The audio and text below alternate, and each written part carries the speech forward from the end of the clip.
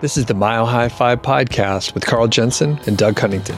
We have authentic conversations about the journey to FI, health, happiness, and some very odd tangents. We interview FI experts, side hustlers, people on their way to FI, and those who have reached the other side. Join us every week, and if you want the show notes and links and all that other stuff, head over to milehighfi.com. The Mile High Fi Club. I am Carl Jensen with my co-host. I'm Doug Cunnington. Doug, today we have a mailbag episode, and I'm pretty excited about this one because we've got some really good questions from listeners. We have 5 of them that we are going to go over this time. We are going to talk about umbrella policies, which is a bit of a follow-up that a reader sent us from a previous episode. We're going to talk about the 4% rule in light of what's going on with the markets right now. We're going to talk about if it's okay to own a Tesla and to be pursuing financial independence. I love that one. We're going to expound on Coast FI, which we talked about a little bit on a previous episode, but apparently not enough.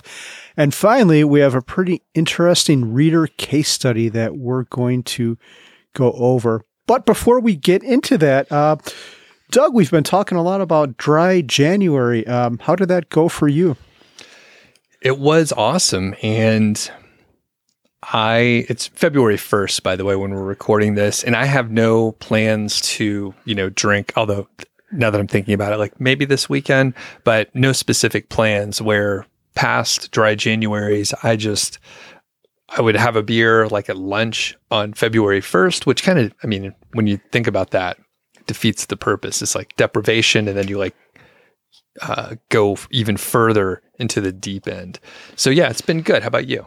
Yeah, it has been pretty good. But one thing I've noticed, and I'm curious to hear what you have to say about this, is sometimes you take one pleasure away from yourself and you maybe overcompensate with a different one. And for me, sometimes I have a pretty hard time avoiding sugar. And the solution to that is just not to keep it in the house in the first place.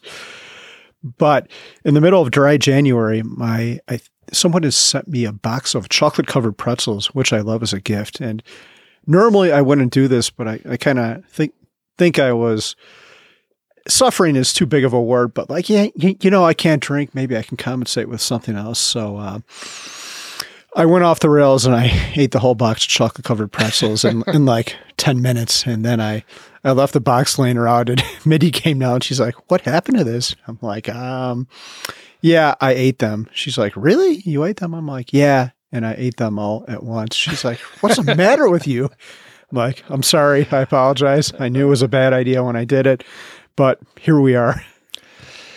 Yeah. And I basically do the same thing. Although the thing is, this January, I did really well for like the first 2 weeks. I was eating better. I was like, all right, meat, veggies, like limit the carbs, stay away from the sugar. There's always like more sweets around, like right after the holidays too. So I was doing pretty good. But then my wife likes to bake. So she's like making fucking cookies, seriously, like every 3 or 4 days. So there's like multiple kinds of cookies up there. So I am pretty good to stay away. But the thing is, if they're around, I'll eat every goddamn one of them. Just like you're saying, like you ate the whole box, there's like shredded cardboard around you or whatever. And you're just sitting there like, oh, what did I do? I have no self-control. And basically that's what it's like for me. So these last couple days, I'm like, all right, I gotta get back in control. And it's kind of setting yourself up for failure if you're just like, okay, I'm going to put all the tempting stuff that you're trying to stay away from, like right at your fingertips. Yeah. It's terrible. Oh man, the cookie struggle is real. Our kids like to cook too, and they'll make a huge batch of them. And for one, you could smell them while they're cooking, and that just terrorizes you. Yeah, the smell, it's like a cartoon where you see the smell like come down the stairs and goes into your nose. And then you come up and they're cooling off on the racks. And Doug, I don't know if you do this, but a chocolate chip cookie, I'll eat straight from the oven. Like our kid will take it out, put it down there, and I'll just grab it and put it in my mouth. My kid will be like, no, Dad, that just came out of the oven. I'm like, nope, this is how I like it. I don't care if I burn my mouth. And then they'll leave them there too. So every time you pass by them, they're calling your name. And so now I've got to the point where I'm like, okay, we're going to box these up and take them to the co-working space and give them to members. They cannot be around because cookies and I do not have a healthy relationship. And speaking of which, that was another time when I went off the rails. So there was a great event from the NOCO, Northern Colorado Mustachians, the meetup. So we'll link up to that in the show notes if people are in the vicinity. But there was a wonderful party. And mostly desserts. I think there were a couple of meatballs. What was it? Jesse I forget. Lindsay. Jesse and Lindsay brought in meatballs, and then everything else was like cookies or cake. And I basically had like 4 meatballs and like 50 cookies. I had some of the banana cake that you guys brought. Eventually, I wore down, and I was like, I broke the seal. I may as well just have some of this cake. It was good. Yeah, it's an all or nothing thing. I like the golden graham thing that someone made. Like, oh, God. Who brought that? That was ridiculous. I don't know. I wanted to give that person a hug. Mindy and I, we went to that thing, and I'm like, hey, are we going to, it was at night, so I'm like, hey, we haven't eaten yet. We should eat dinner before we go to the party tonight. She's like, nah, we'll just graze at the HQ event. And that was a huge mistake for the reasons you just said. Yep. That was my strategy, too. I had like a little snack, but it wasn't nearly enough. So anyway... Are you back on track, like eating wise now? I am. I'm at probably the lowest weight I've been since before the holidays. I need to get under 160. I'm not quite there yet, but I think I weighed in at like 162.5 this morning. So I'm on a good trajectory. My goal is to, I was actually looking at my economy talk. I'm like, man, you had a gut there on stage. What's wrong with you? So I want to be better than that by the time this economy rolls around in end of March or middle of March, actually. Swimsuit weather. Yeah. Okay. Cool. Yeah. I'm kind of getting back on track, one day at a time, that sort of thing. But a funny thing, I actually lost some weight, and then I think I started putting it back on via the sugar and stuff like that. Plus it's been cold as shit around here. So I just haven't been outside as much. I mean, I still go out and go for walks, but like when it's -2 or something like that, like your face gets cold and like you probably shouldn't be out as long. So even if you bundle up, it's rough. So yeah, not as much exercise. All right. So before we get to the meat of the episode and all these great questions, we need donations. There's a better way to say that. We need some support for the show. We do have a page, Buy Me a Coffee, out there. And the thing is, it's not just a handout. I mean, you can get the show for free. You don't have to donate. But if you really like what we're doing, you can go to Buy Me a Coffee. There's a link in the description. And basically, you can donate to help support the show for editing, hosting. We have an assistant that helps out with like timestamps, which we've added.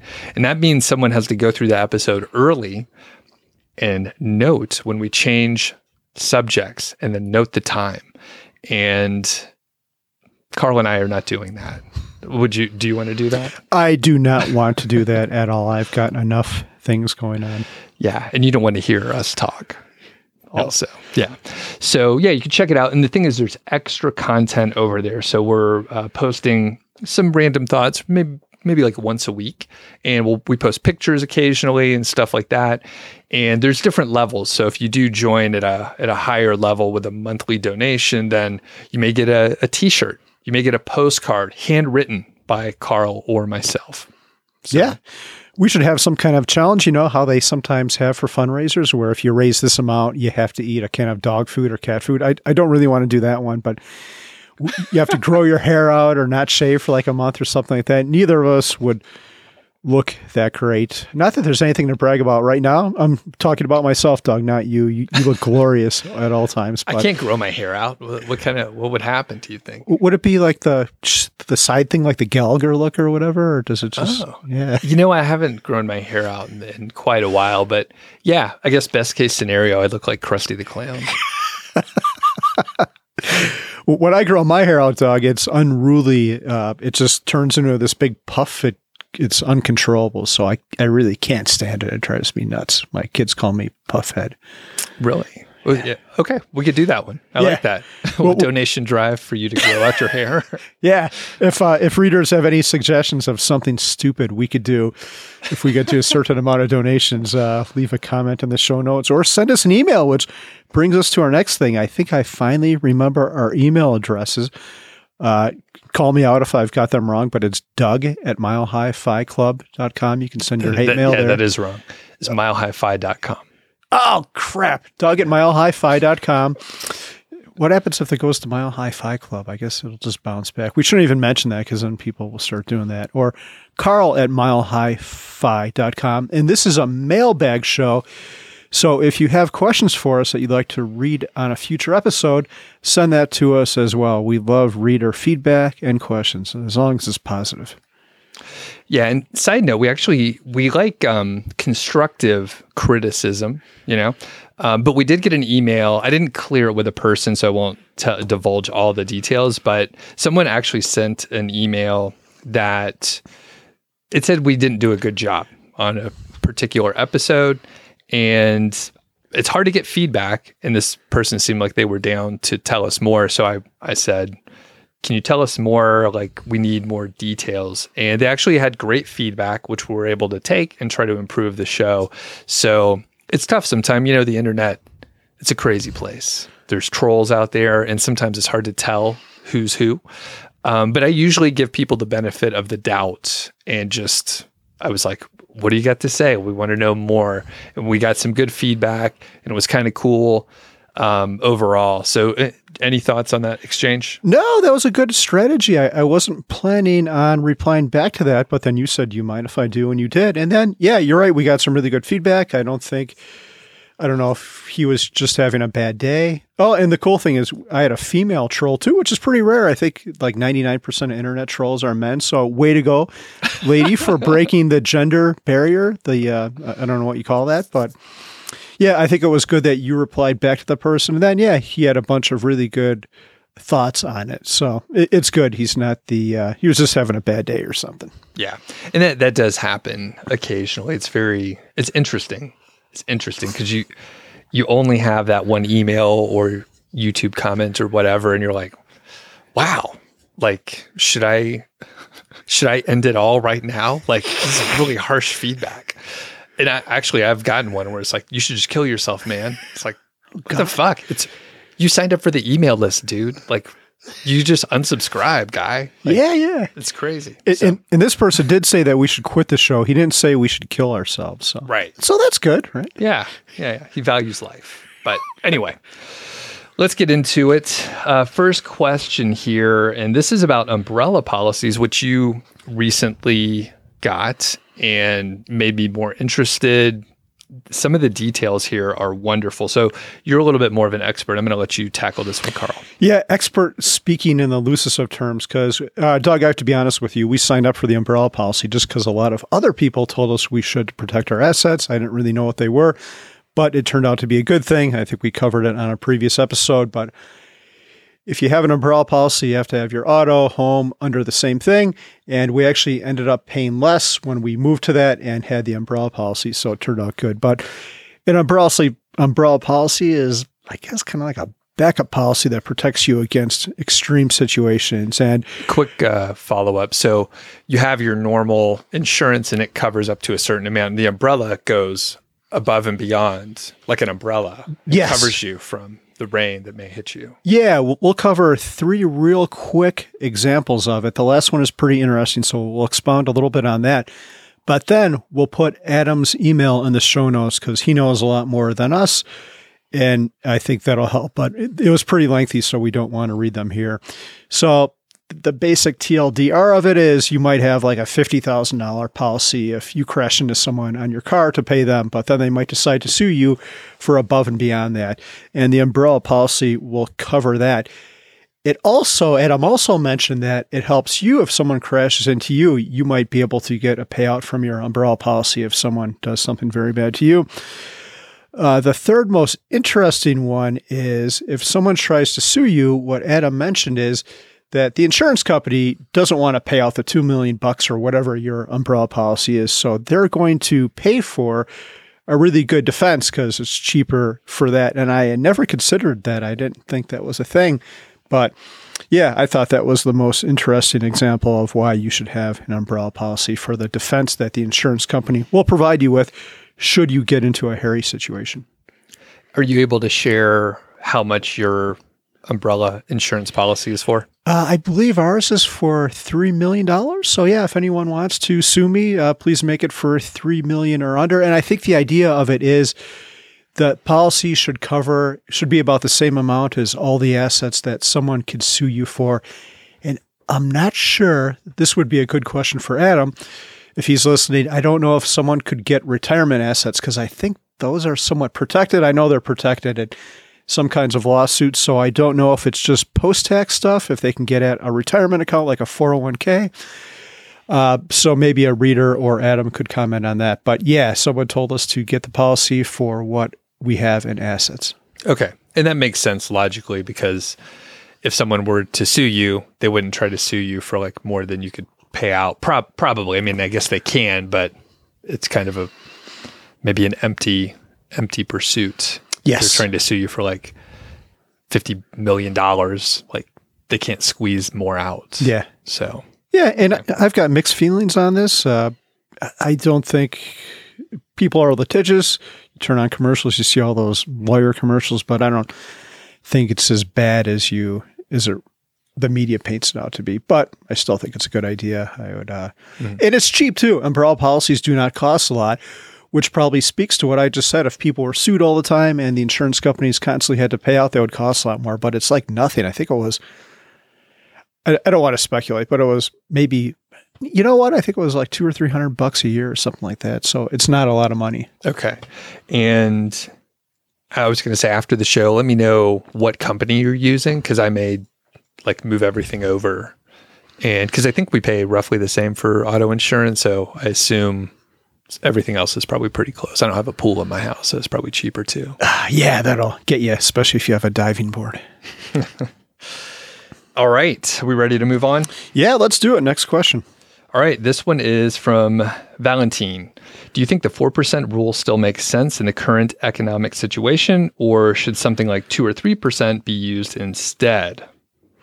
So I've got two thoughts on this. Actually, I have three thoughts, but the first two relate to the 4% rule itself. The 4% rule is meant to be a worst case scenario for any situation. If you look, I think the success rate is like 96% over the past however long they did the study.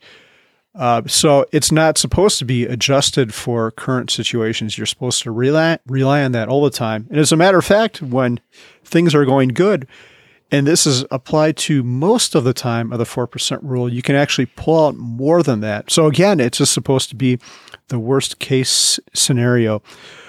The one thing I'll say about it is the 4% rule was only designed to go for 30 years. Early retirement wasn't really a thing like it is now. So if you extrapolate beyond that to 60 years, I think Big Earn from early retirement now, he's got a really good series of posts on this, but I mentioned the success rate for 30 years is 96%. He said it goes down to 89% over a 60-year period. And that's still a risk I'm perfectly fine with. 9 out of 10 sounds great. But if you are on the more, if that makes you stay up at night, maybe you should save a little bit more than that. So I think, all right, we referenced Michael Kitces in an episode a while back. I don't remember which one. Could have been a Mailbag episode, but he pointed out that the 4%, rule is like the thing we call it. It is more of a guideline, I would say. And he mentioned, that's sort of the baseline that gets you started. And then after that, you should revisit. I mean, you have to revisit every year to get the exact 4%, but it just kind of gets you in the ballpark. Now I'm paraphrasing and putting in my own thoughts, but after like so much back and forth and debate, I'm like, it doesn't fucking matter. Like, and maybe it's some of my own personal life coming out where I'm like 4%, 3%, like who gives a fuck? It doesn't, like you're in the ballpark and you're earning some money, right? After you retired. Yeah. And every other person I know that has like stopped working, maybe they take a break for a few years, but like Chris, we saw him this past weekend, the Indiana Jones of the FI community, and he was doing some teaching at a local college, right? So he was earning a little money there. And again, everyone I know has picked up some kind of side thing. It ends up being a hobby that they earn a little money on. And you can get into trouble, right? After 30 years, you have basically 96% success rate. And then after 60 years, it's 90%, 89, whatever. But that's if you don't look at anything and you just like throw everything out the window and just like blindly follow. No one's going to do that though, right? Doug, I think your point is spot on. And it's so good. So let's think of a real quick scenario. Let's say you need $1 million, so you're planning on $40,000 by the 4% rule. If you've got some stupid little side hustle like selling, we know people, Jennifer, who was on the podcast before, sells these like PDF games, and I think she makes like $5,000 a year. So if you can make $5,000 a year, you're bringing your 4% rule down to a 3.5% rule. And I think at that point, you're almost bulletproof. If you just make a little bit of money, it's a huge insurance policy. The other thing I'll say is I don't know a single person who doesn't spend any money on silly shit. So if it really came down to it and everything went to hell, there's lots of little things I could cut out. Like we go out to eat every once in a while. We go on these vacations. So if things got really bad and crazy, I would just cut that stuff out. Again, I can't think of anyone who lives by the wire and has nothing that they can cut out from their budget. Right. Yeah. So we'll get back to the actual question. Do we think 2 or 3% should be used instead?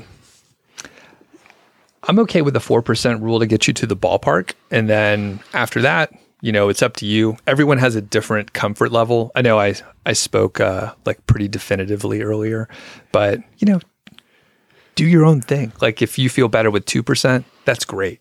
If that makes you just feel more comfortable generally, great. If you feel better with 6%, that's cool. I don't care. I don't judge people very much. I try to use their own, sort of their own views, or at least understand how people are viewing the world.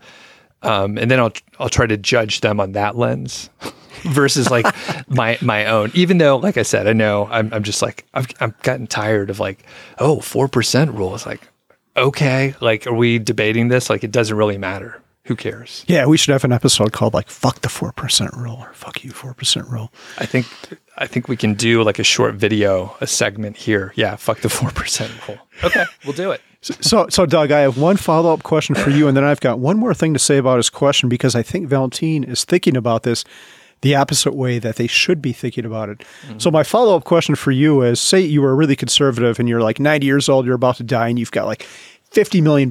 Would you consider that a failure because you oversaved and you could have been spending this money on like cocaine and helicopters and stuff? I was just kidding about the cocaine part. Doug doesn't know. That's not Doug's scene. No, well, I was going to say if I'm like 90 years old, maybe I try it out. That's probably a amazing way to go out. I don't know. I guess if there's a good time to try it, that might be it. And that might push you over the edge too. There's quality of life. So yeah, you take a big snore. And Psh. So yes, I would consider that a failure because I'm not trying to like leave a like generational wealth or anything like that. So yeah, that would be a failure. And hopefully, like I'm saying, like you're monitoring this stuff over time, and I would understand, hopefully with enough quality of life left, that I was like, okay, I could spend like crazy. I could bring family on trips. Like that would be a pretty easy way to gobble up funds. It's just like rent a big place, pay for everybody to, come on vacation and just have people visit you. Like you could burn through money super fast that way. Yeah. Especially if you have free cocaine at whatever this place is. Yeah. You're like a Scarface. You ever see that movie? No, funny. I haven't. Really? I like it's so many references to it, but yeah, that's one I have not actually seen. Oh my God! Say hello to my little friend. Yeah, it's like a cultural reference, but yeah, I've never seen the whole thing. Okay, if you like lots of violence and gangster movies, that would be a good one for you to see. But so I've got one more follow up, and I think Valentine is thinking about this with the exact opposite way he should. The time to be worried about the 4% rule is when the markets are going bonkers and everything's super high and PE ratios are high, because if the market's like that, then a decline is more likely to happen soon because everything is cyclical. It goes up, it goes down. So now, after the markets had a big drop, is probably the time the 4% rule is most applicable, maybe even the 5 or 6% rule. I'll put a link in the show notes to this website called Multiple, which has the PE ratio of the markets. And I think that's a good indicator. And again, Big Earn had a pretty good post on this. Like when the PE ratios, I think, are above 30, then you should be a little bit more worried about that sequence of returns risk, meaning that the market has a good chance of a downturn. So when the PE ratios are low after a big downturn, then you might be able to let it rip a little bit and be less worried.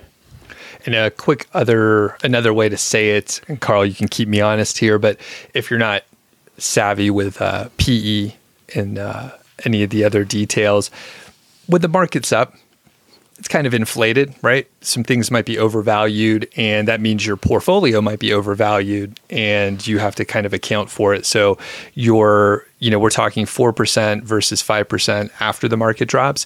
It's the same amount because your expenses are the same, but just the percentage is a little higher after the market goes down, just because of that's how math works. Yeah, exactly. Okay, perfect. What is next? Next, we're going to talk about Teslas. And let's see, listener Mike sent us an email. I'm going to read it really quick, but the meat of this is the question we're going to get to is if it's okay to buy a Tesla. So Mike says, I've read every Mr. Money Mustache blog post, and I started following him about 11 or 12 years ago. And so I was an early reader. We have an interview with Pete that folks should listen to. I will put that in the show notes. And then Mike goes on to say, I've always been an avid listener of ChooseFi, and I've followed your blog from time to time. He must be talking about me, 1500 Days. And I just started listening to your podcast. Also note that I'm a CPA, so I understand compounding and the opportunity cost of not buying something. Quick numbers, he's got $1.2 million in investment accounts that are all in S&P 500 funds and VTSAX. I have about 75% equity in my home, and my payments are really small because I bought it in 2012, so my mortgage payment is $700 a month. Current household income is about $240,000 a year, so damn, Mike is killing it. Like, he's doing super well. I don't know how old he is, but let's go on with the rest of his question. I bought a brand new Tesla Model Y last year for $63,000 after taxes. I love the car. It is amazing. We drive a ton with young kids and sports. I don't need to retire with millions and millions of dollars. I only need maybe $2 or $2.5 million. Why is the FI community so judgmental about nice cars? Why would you or Mr. Money Mustache never own a Tesla? And when he says you, I'm not sure if he's talking about you, Doug, or me, but we'll talk about that a little bit later when we answer this. And what do you think, Doug, about this question? Yeah, I think he's talking about you. Yeah. Cool. I will answer. Yeah. So I think the FI community is probably judgmental because a lot of people see it as a bad investment, and they're just like, it's a huge amount of money that could be allocated somewhere else. When you get a little bit further in the conversations, like a conversation you might have at Economy or Camp FI or something, people are like, I don't care about cars, but I spend money on guitars, right? But someone else, maybe they grew up in a home where cars were really expensive, like it's part of the family culture. They like to go to the track and race or whatever, and like cars are a big deal. Like, that's cool. I think most people are like, I understand that's your priority. Like, it makes you happy. You spend time doing it. Like, you get a lot of value out of it. And I think like the second conversation, like people are like, oh, that's cool. Like, I get that. And you probably like don't spend money in some other area that another person might value a lot. So it's just people are different. But that's my general thought. What about you? Yeah, I'm just curious, just to ask you one more follow-up. Like, should people judgmental? Like, let's flip Mike's situation. Let's say you knew someone who was working paycheck to paycheck that hated their job, and then they go out and take out a massive loan to buy a Tesla or some other, a Tesla. We'll just keep it at that. Is it our right to even judge them? Like, should we do that? I mean, what else would we do with our time? We have so much free time to judge other people. I mean, I think that maybe not real. I mean, I think we can judge them, but it's not like we're going around giving advice like, you really shouldn't do that. I don't care that much. You know, if someone wants to do that, that's cool. Not my problem, which is it sounds like a bad attitude, but I think probably a lot of people feel that. They just don't say it as bluntly. But yeah, it's not my problem if someone wants to make a bad decision. I can't help everyone. So yeah, maybe not a good move, but I wouldn't care. Yeah, I agree. It's not your life. There was one time I always wore a helmet with a motorcycle, but there was one time I forgot it, like it was in my dorm room, so I had it on, and someone shouted at me like, "Dude, where's your helmet?" Like, well, like, what do you really care if I don't have a helmet on? Like number one, I forgot it this one instance, but if I crash and land on my head and die, like, what's it to you? So I don't like when people are judgmental like that. But wait. Did you have I'm picturing a scooter like from Dumb and Dumber. So what kind of vehicle were you riding on? It wasn't a scooter. It was like it was a 305cc like old Kawasaki motorcycle. It was a piece of crap. I'm lucky I didn't actually kill myself on it. It was underpowered, and yeah, it wouldn't start half the time. It was kind of a miserable experience. Gotcha. And were you like, I think I'm a motorcycle guy. I'm going to give this a shot for a little while, or what? I've had motorcycles for most of my life, like between the ages of 21, and I sold my last one like 2 or 3 years ago. Yeah, so now I don't. How about that? I had no idea. Yeah, I'm in between them. They're just people don't pay attention. I've got kids now. People are looking at their phones. I've almost got hit a couple times by people looking at their phones and change lanes into you. Like, hey, one time I was like banging on someone's window, like, I'm right here. So, yeah, that's gave crazy. Up. I would do if I ever had a place in the mountains. I think I'd get some kind of off-road machine. Maybe even they've got like high-end electric bikes, which are kind of cool. I think I'd buy one of those for off-road use. But yeah, like even bikes, you got to watch out. I know you're pretty conservative about that, especially on streets. People don't look. All it takes is one crazy person to swerve over, and boom, that's it for you. Yeah, man. Okay, continue. Yeah, back to Mike's situation. The thing about Mike, and the thing I really like about his question here, is Mike knows exactly where he is at in life. He knows how much money he needs. He's got a good income. He knows his investments. The guy's a CPA, so we can't question anything he's doing. Like, this guy is killing it in life. And the other thing he says in here about the Teslas, he's like, I love the car. It is amazing. If that really makes you happy, you should totally go ahead and do it without judgment. If someone judges you, who cares? Screw them. Maybe they're just jealous that you get to have this thing, and they don't. I don't know. You don't know, but you shouldn't care either. If that thing brings you joy and it sounds like it makes your life better, you spend a lot of time in your car with kids, you should totally do it. It's so funny. This question is so timely because yesterday, so I'll back up a second, Doug. One thing we've done for our kids, I said, hey, kids, you both get to pick out one like really nice vacation but before you leave the house. And my older one yesterday was like, hey, Dad, I'd really like to take a long road trip. I'd like to drive to Seattle, drive down the Pacific Coast Highway all the way down to San Diego, and then drive back to Colorado. It's like 4,000 miles. I'm like, yeah, that sounds great. She's like, it'd be cool if we had a nicer car to do it. So both of our cars have 200,000 miles on them. I'm like, well, you know, I've talked about buying a Tesla for years. Before we do that, we will buy a Tesla, one with a long-range thing, and we will do this road trip in style. So yeah, Mike, I am actually going to buy one. It'll be before summer of 2024, which is when this trip is tentatively scheduled for. So yeah, I will buy one. Cool. That's awesome. Yeah, I don't think the FI community should be so judgmental, especially when people know the trade-off. Like, Mike obviously knows by buying this thing, he's going to have to work another year or something like that, some indeterminate amount of time, but he's okay with it. So great.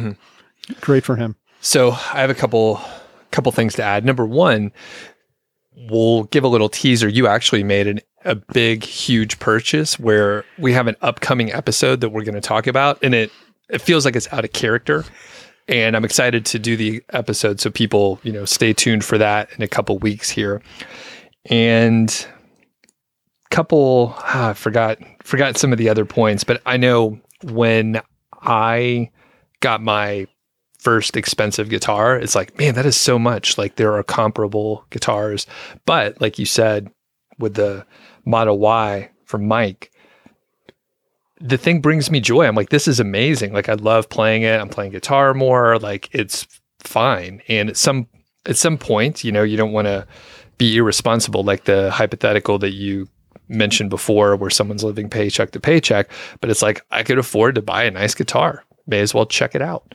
And it's hard to shift gears into that where you're like, oh, I can spend some money after you spent so long like accumulating. So the other thing I did finally remember is the FI community can be pretty frugal, and there's a bit of a disconnect. I think we all get along, but there's some people that are super frugal and they're in a different mode. There's different ways to do it, and I think all of it is okay. But like, we're not very frugal. We are definitely on the fat side of FIRE, and that's what we want. Like, we want to be able to be a little wasteful and, you know, take some vacations or buy some things where it's like, you know what? Like, that's easy to just cut out. It's not a big deal. But we like it. And I like some stuff. And, you know, we have a couple cameras laying around here. Like, I like technology, and like some of the video gear is unnecessary, but I like having it. It's kind of cool. So do you have any other, again, we'll hit your episode, but any other splurges? Splurges. Yeah, probably just nice trips. I told the girls they could spend up to, I think I put a limit of $6,000 on their vacations, which is a lot of money. So of course they're trying to find things that cost $6,000. We're going to be going to Economy in March, and then we're going to be going to New York City after that, which will be expensive. We had to, I think the flights for all this were $3,000, and then we bought tickets to 2 Broadway shows. One was like $1,200, and I think the other one was like $1,100. So those are definitely big splurges, but that stuff is important. It'll be a great experience. The girls will remember it forever. I got to tell you, Doug, I was buying cheese at the grocery store the other day, and they've got the little thing on the label where you can see the price per ounce. So I still look at that all the time, like, oh my God, this one's like 11.6, and they go into the first decimal point there, the tenths, and the other one's like 9.8 or whatever. Okay, I'm going for the 9.8. So I do the same thing. Yeah. It's like, I don't know, I was trained as a kid, you know, look for that. It's like, you don't want to overpay, or I'll get the jumbo size, the big family size, for no reason, for 2 cents or whatever. We have 10 pounds of shredded Sargento cheese, but it was 2.2 cents cheaper. And on the other side, it's like, I know, like when we were, you know, right out of school or whatever, like making those decisions like helped out. But like now it's like, don't waste your time on it. Just like get the thing that you need, and maybe don't buy like the giant 4-pounder of cheese. Probably not good for us, number one. But yeah, if you're saving like $1, like it may not matter that much at this stage. But I mean, I can see the other side too. Yeah. I think the TLDR on this one is to be frugal on shit you don't care about. But then if it's something you really do care about, like a guitar or a car or an experience, like go for it. If that's going to truly make you happy, don't do it, and don't think again about it. Before we move on to the next one, you mentioned economy. We're both going, looking forward to it. We're going to be doing a little meetup. So I don't think we have any details, but if you are going to economy, keep an eye out for that. Make sure you're on our email list, which you can sign up for. There's a link in the description. So yes, and we also have a discount code. It is at checkout. If you sign up for economy, it is Mile High Fi, all one word, all uppercase. If you put that in, you get 10 or 15% off. And Doug, one cool thing is we're going to talk a little bit about this later today offline is I found a t-shirt manufacturer. So we are going to have some great swag. And I was looking, they even have athletic tank tops. I don't think they have mesh tank tops, but they do have the athletic tank top. And maybe some undergarments. We should get a couple thongs just as a joke. We'll put them out there on the table and see if anyone grabs one. Yeah. And I picture us wearing them, and they're like, oh, what are these? And then we like lift up our shirt, and people can see how like high the thong comes up on us. Yeah. What do they call that when you can see the thong in back? I think it's called a whale tail. Have you ever heard that term before? Like, yeah, that sounds familiar. We can get some low rider pants, and people can see our whale tails. That'll ensure that absolutely no one comes to our meetup. Ah, man. Now I'm picturing a t-shirt where it's like, the front of the t-shirt is like us in the cartoon, but on the back, it's like us like leaning over, and then we each have whale tails. I think you could do that, right? Yeah, that'll be the next t-shirt. It'll be great. And it won't be a cartoon. This needs to be a photo. We'll have to pay people to take them. Okay. So next one, we have a comment from Justin. So I think we're actually gonna commit the same sin again. So Justin says this: I wanted to comment on an episode. It was a mailbag. I found it a bit misleading to name the entire episode as Coast-Fi the best way to fire, and then just devote like 5 minutes to the topic between the other bits. I was all amped up to hear more about your takes on Coast-Fi, and it was a little let down. So, yeah, we're going to do the same exact thing. I think we'll expound a little bit more, Doug. I don't even remember what we talked about, so I guess that tells me we didn't devote enough time to it. Okay. And Justin, we're making a promise to you, so we'll talk about it a little bit now. We'll do a whole episode. We'll maybe try to get some feedback from other people, and we'll do a better job. So as I was reading it, I think you heard me realize the irony of what we were about to do. So Carl, you have 5 minutes to cover Coast-Fi. I better not coast or else we won't get through it. We should have Jessica from the Fine Years again. She probably popularized this more than anyone else. But first, real quick, Coast-Fi is when you save a certain amount of money where it's a big chunk, but not enough to retire on. So you might need $1 million a year, but you're going to save $500,000, for example. And then you're going to get some kind of job that might not be your full-on job, but you're frugal. So you can live off $40,000 a year. You can dial that back, work part-time, just work. You could take summers off, but just some job that makes it so you don't have to touch that core $500,000 or whatever that amount is. And then you work your job, do your hustles or whatever, and you wait for that money to get to its full amount that you could retire on. And then you can make a decision at that point to quit your job or not. Maybe you're enjoying your side hustles. So I think, Doug, do you have any comments on that, first of all? No, that sounds good. Okay. I think this is a pretty healthy way to do things. I wrote a post a long time ago called The Death March to Fi, where I talked about my own life. I did not do Coast-Fi. I saw that if I had a huge chunk of money, I could stop my job. So I tweaked my life. I did everything possible to get to the huge chunk. It wasn't a good decision. I had a full-time job. We were working on a house, and then I had 2 kids, and then the blog too. So I was working 40, 50 hours a week, working on the house probably 60 to 80 hours a week. I'd wake up like at 4 or 5 in the morning. And then I had 2 kids who I did my best to spend time with them. And then I would often stay up till midnight working on a blog post. I used to do 2 or 3 posts a week, and this was not a healthy way to live. The whole point of FIRE, Doug, is to be happy. So why give up your happiness now for something that you think will make you happy in the future? It's completely ridiculous and the wrong way to go about it. So I think if you can make Coast-Fi work for you, it's great. The other thing I want to say about this is I think Coast-Fi is enabled by COVID and some recent phenomena with work. Like I think about my parents, and I'm sure your parents, Doug, too. You would work a job. And I remember people would tell me, I had this career coach in college who's like, you never want to have a gap in your resume. Like if you have 6 months off, it's going to be a huge red flag, and employers are going to ask you about that. And they're probably not going to want to hire you because they're going to suspect something bad was going on during the time. But I think things are the exact opposite. Now we've got this whole side hustle and gig culture where companies actually encourage you to do things like that, to work on your mental health and to explore your passions. And then you come back and you're a better worker because you're re-energized. So I think our coupling with formal work is much looser than it ever was. So I think that enables the Coast-Fi situation. And I think that's great. I don't think I could have done Coast-Fi at the start of my career just because of how things were even 20 years ago. My first job, I had to wear a fucking tie to sit in a cube and program computers. What the hell was that?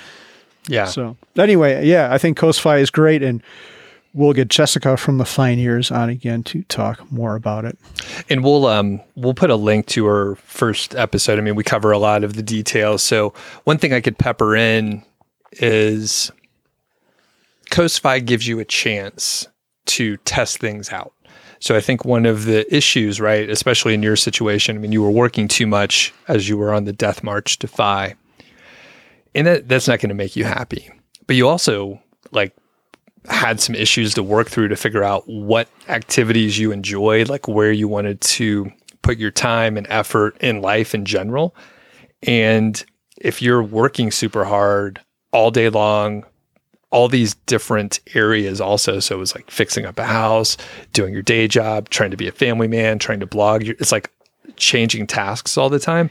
You have no bandwidth to like figure out what you want to try to do. So with CoastFi, like you could get a part-time job at something like at a bakery, right? Like if you enjoy baking, like my wife, like she actually has picked up a part-time job seasonally at a local like cookie factory. Another thing that didn't help my my waistline over the holidays, but yeah, the point is like you have a little space and breathing room to like figure shit out. Like you don't have to be busy all the time. And if you are busy all the time and then you retire, you now have this void. And we've talked to enough people where a lot of them hit some depression period for like a few months until they figure out like they can't sit at home and like play video games or like do some bullshit pastime thing. Like they need to have like some challenges. They need to be productive. They need to be social.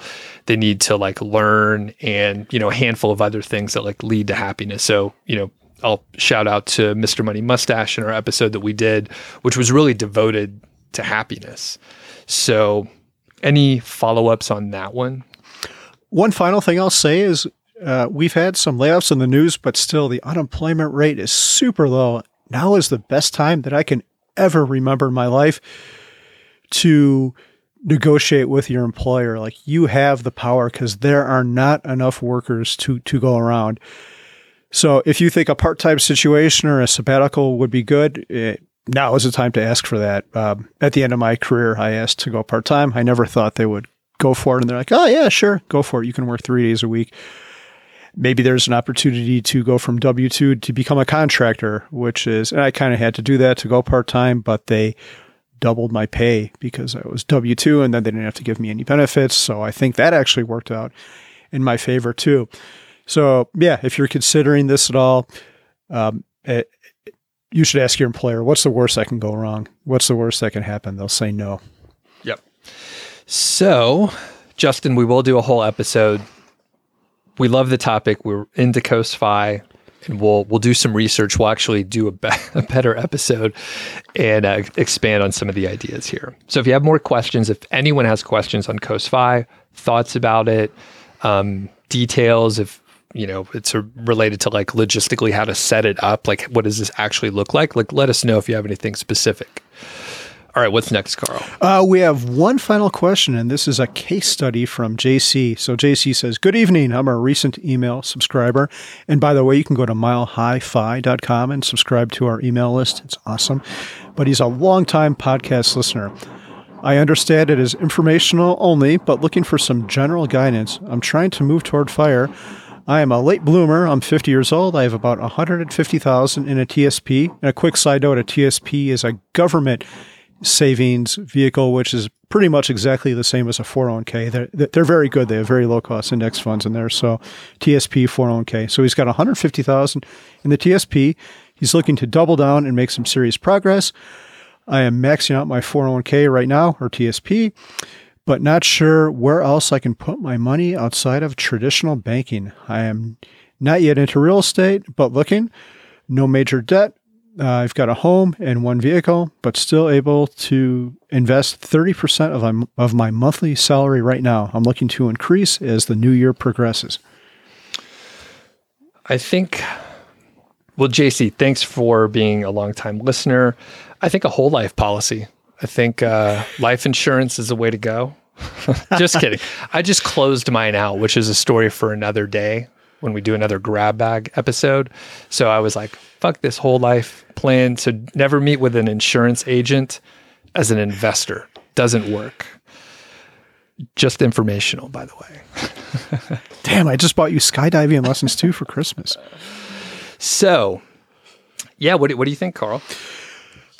He says one thing which I think is kind of interesting. He mentions real estate. So I think if you know what you're doing with real estate, you can actually make more than you can from VTSAX, and it's also in your control. But there is a learning curve. You can't just jump into it. Mindy sees this all the time from her job at Bigger Pockets. There's people who will just buy a house for the sake of buying a house, and then it's making zero money. And there's ways there's calculations like the 1% rule with real estate. So And also there's the mental bandwidth of being a landlord. If you're not careful, you could get a person in there that could make your life miserable for a long time. So I'd say tread very carefully with that. If you want to get your feet wet with real estate, you might want to consider a syndication deal. That's where investors pool their money together to buy something like an apartment building. And then they work in all different ways, but the ones we've invested in is they do a rehab, they rehab the apartments as people move out, and then they'll resell the whole building at the end, maybe a 5 to 10 year hold term in that. And that is completely passive. They usually pay you a monthly dividend or a quarterly dividend, and then you get a big payout at the end. May I jump in on? Yeah. Also, it is okay if you don't want to do real estate. I know it's a very popular topic. People have found great success. I mean, you leverage your money. That's why you can earn so much more potentially.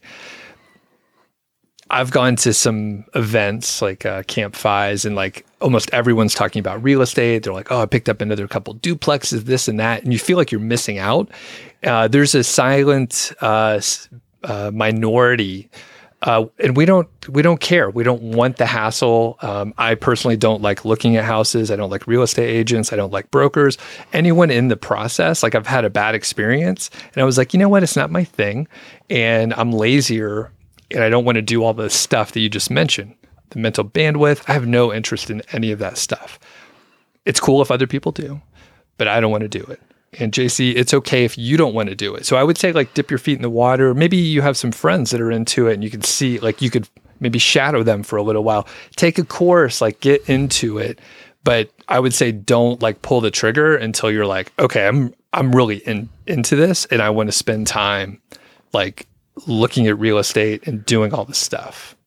Doug, I agree completely 100%. And I was going to say, all these syndications, we did a lot of research and I think we're pretty smart about it. Almost everyone we ever did beat their projection because they'll tell you how much money they expect to make. So almost everyone, I think like 8 out of 10 beat what they thought they were going to make. None of them beat VTSAX. So unless you really feel strongly about this, and again, we're not financial advisors, we're two dorks on the internet. But if I were you, I would err on the side of just opening, if you have extra money, open up a post-tax account with E-Trade or Interactive Brokers or whatever and invest in VTSAX that way, or Fidelity. Fidelity has a great bunch of low-cost funds. So I would, unless you feel strongly about real estate, that's what I would do. Just do the same thing you're doing now, but do it post-tax. And that stuff could be kind of cool. I know you're 50, JC, but maybe you don't want to wait until you're 59 to retire. Maybe you want to access the money earlier, and having money in a post-tax account would allow you to do that now as well. So yeah, I'm in complete agreement with Doug. And we're actually, personal note, we're scaling down all of our real estate stuff. We do have the 1 monthly rental. We have our first tenant coming in March 1st, but we are not actively looking to buy any more real estate or even any more syndications. Cool. And JC, this is exactly what my wife and I arrived at when we were, discovering FI and what we wanted to do with our investments. We realized, hey, we need a post-tax brokerage account. So I have an E-Trade account. My wife has some other account, and there's a lot of flexibility in it. Of course, you don't get the tax benefits of the retirement accounts, but it gives you more flexibility. So there's always a cost. It's either, taxed on the front end, taxed on the back end, brokerage account, post-tax, like you're taxed on the front end and the back end for capital gains. So it's not a great tax benefit, but it gives you full flexibility for whatever you need to do. So, and you guys have that as well, right? You have a post-tax, you have your retirement accounts, and then other something? Yeah, that is correct. We actually have more money in our post-tax accounts than we do our pre-tax. And you say post-tax, but capital gains start at like $84,000 a year. So if you stand under that, you're not even paying taxes on post-tax stuff. So I think a post-tax account is probably underrated and underappreciated by the FIRE community.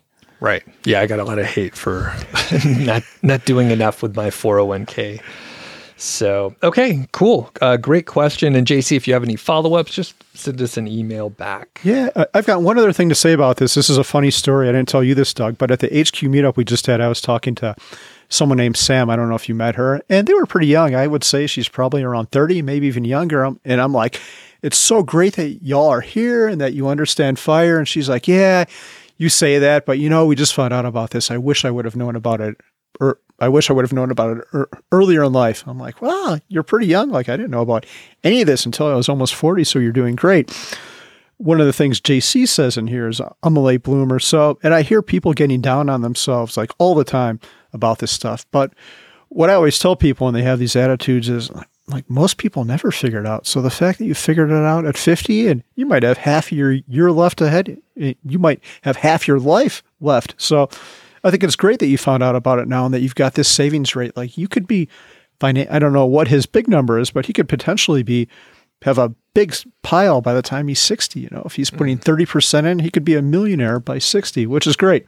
Most people don't figure it out. So don't lament and don't get down on yourself if you found out about this stuff later. Yep. And I was going to say, when we bump into people that discover it later, like I was mid-30s as well. And I mean, it really only takes a few years. Like if you were doing a couple things okay and didn't like dramatically make some bad errors early on, like you could turn things around in a few years. And it's kind of ridiculous. It's like under 5 years, usually people have kind of their shit together. It depends on a number of factors, but if you have a reasonable salary and you have flexibility, like you have flexibility in your expenses, like you don't live in a, tier 1 super expensive city or state, then you could save a lot just with some tweaks. Yeah, it's amazing.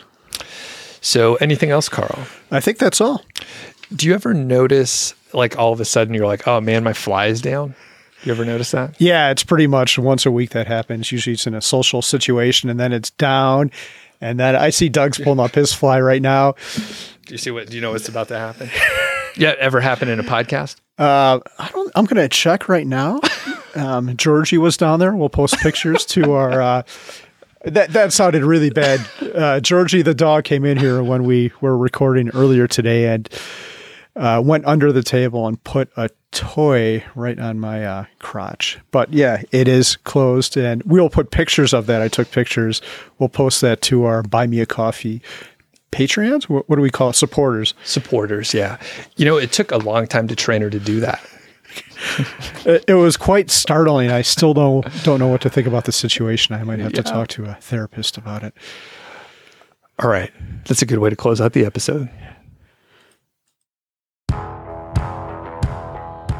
Thanks for listening to the show. That was the Mile High Five podcast, and I'm Doug Cunnington, the balder host, and Carl Jensen is the cool, sexy one. If you dig the show, please do 3 things for us. Number 1, tell a friend, a family member, an enemy about the show. We really don't care who you tell. Maybe forward them a specific show that you know that they will like. It's the single most helpful thing that you can do to spread the word. It's like giving us a virtual high five, and actually we don't give high fives in person, so the virtual kind's pretty good. And more importantly, your friend or family member or even your enemy will appreciate the fact that you were thinking of them. Number 2, make sure you're following or subscribed on your podcast app, Apple Podcasts, Spotify, Overcast, YouTube, whatever you're using, and that way you won't miss a show. And number 3, please leave us a rating and review. We read them on the show occasionally, and you might hear yours out there on an upcoming episode. Quick disclaimer, this show is not financial or legal advice. I'd actually be surprised if it sounded like it. It's really just for entertainment, and that's at least what we're hoping for. But seriously, get advice from professionals. Carl and I are just 2 guys with microphones that sit in my basement and talk. So we'll catch y'all next week.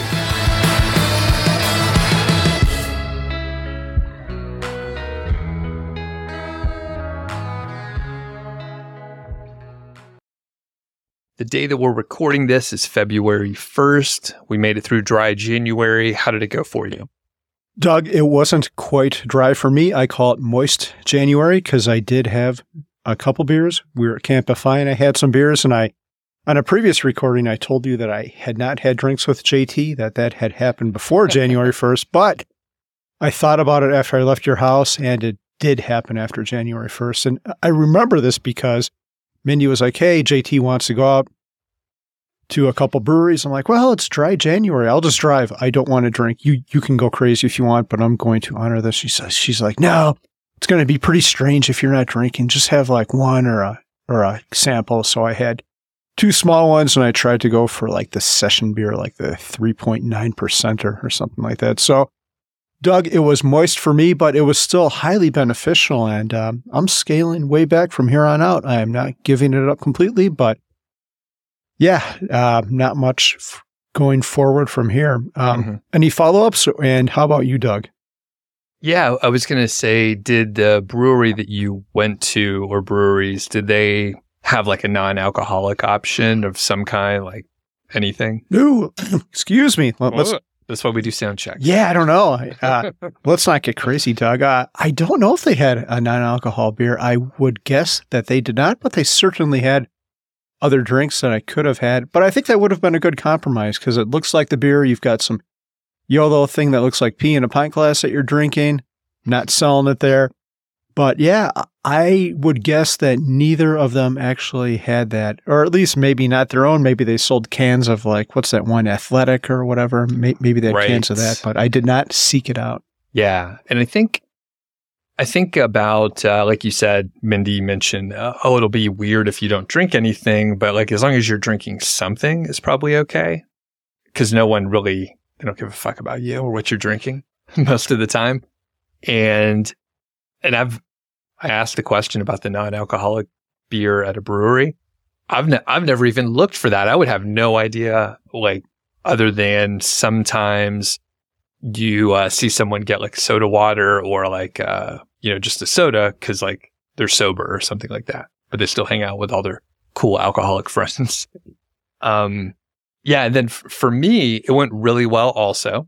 So by the time, this episode comes out, people will have heard of my hot tub accident, which everything's fine. But that while I don't believe it was specifically like alcohol abuse related, because I had a beer, but not much. But basically after that, it was really easy for me to just be like, you know what? I'm not going to drink anything. No THC, like totally sober, like all month long. Now, you tried to be the little devil on my shoulder. You invited me out to a beer tasting where you're like, oh yeah, every now and then a couple of us will get together. We'll bring some cool beers from our stash and then we'll just all share. And I was like, I do want to hang out, but that could be just putting me in a situation to fail, right? It's like the environment I can control really well. And if there's not beer around, like it's much easier, blah, blah, blah. So I showed up super late. I showed up right before you and Mindy left, actually. And I did pick up some of the Athletic Brewing beers. A friend of mine, Graham, who's sober, he was like, it's pretty good. They have a lot of different varieties, blah, blah, blah. And it's available at, Walmart, Safeway, like other grocery stores, really easy to get. So I was like, oh, I'll pick up one of those, again, to the point of just like, I'm holding something and drinking it. So I hung out for a little while, hung out with Matt and Jake for a minute, drank a non-alcoholic beer, and it was fine. And I was only there for like 20 minutes. So it was like a good window. I had other shit to do, and that's how I kind of controlled it. So I wasn't like standing around for 2 hours watching people drink beers that I really want to try. So yeah, good. And by the time you got there, we had probably finished off all the, like, he brought Treehouse and Trillium, which if you're a beer nerd, you've heard of those. I think they're both Massachusetts. So, but we had probably finished those off. So there wasn't maybe not as much to be tempted by. So yeah, good strategy. Yep. And then the final thing is I have a kegerator, which is, not great for my environment of not having available beer.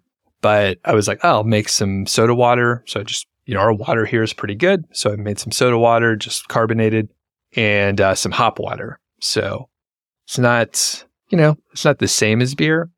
And like you, I'm planning on like scaling back greatly. Like I don't have any specific plans to drink anything. But like you mentioned before, it's like social, special occasions, stuff like that.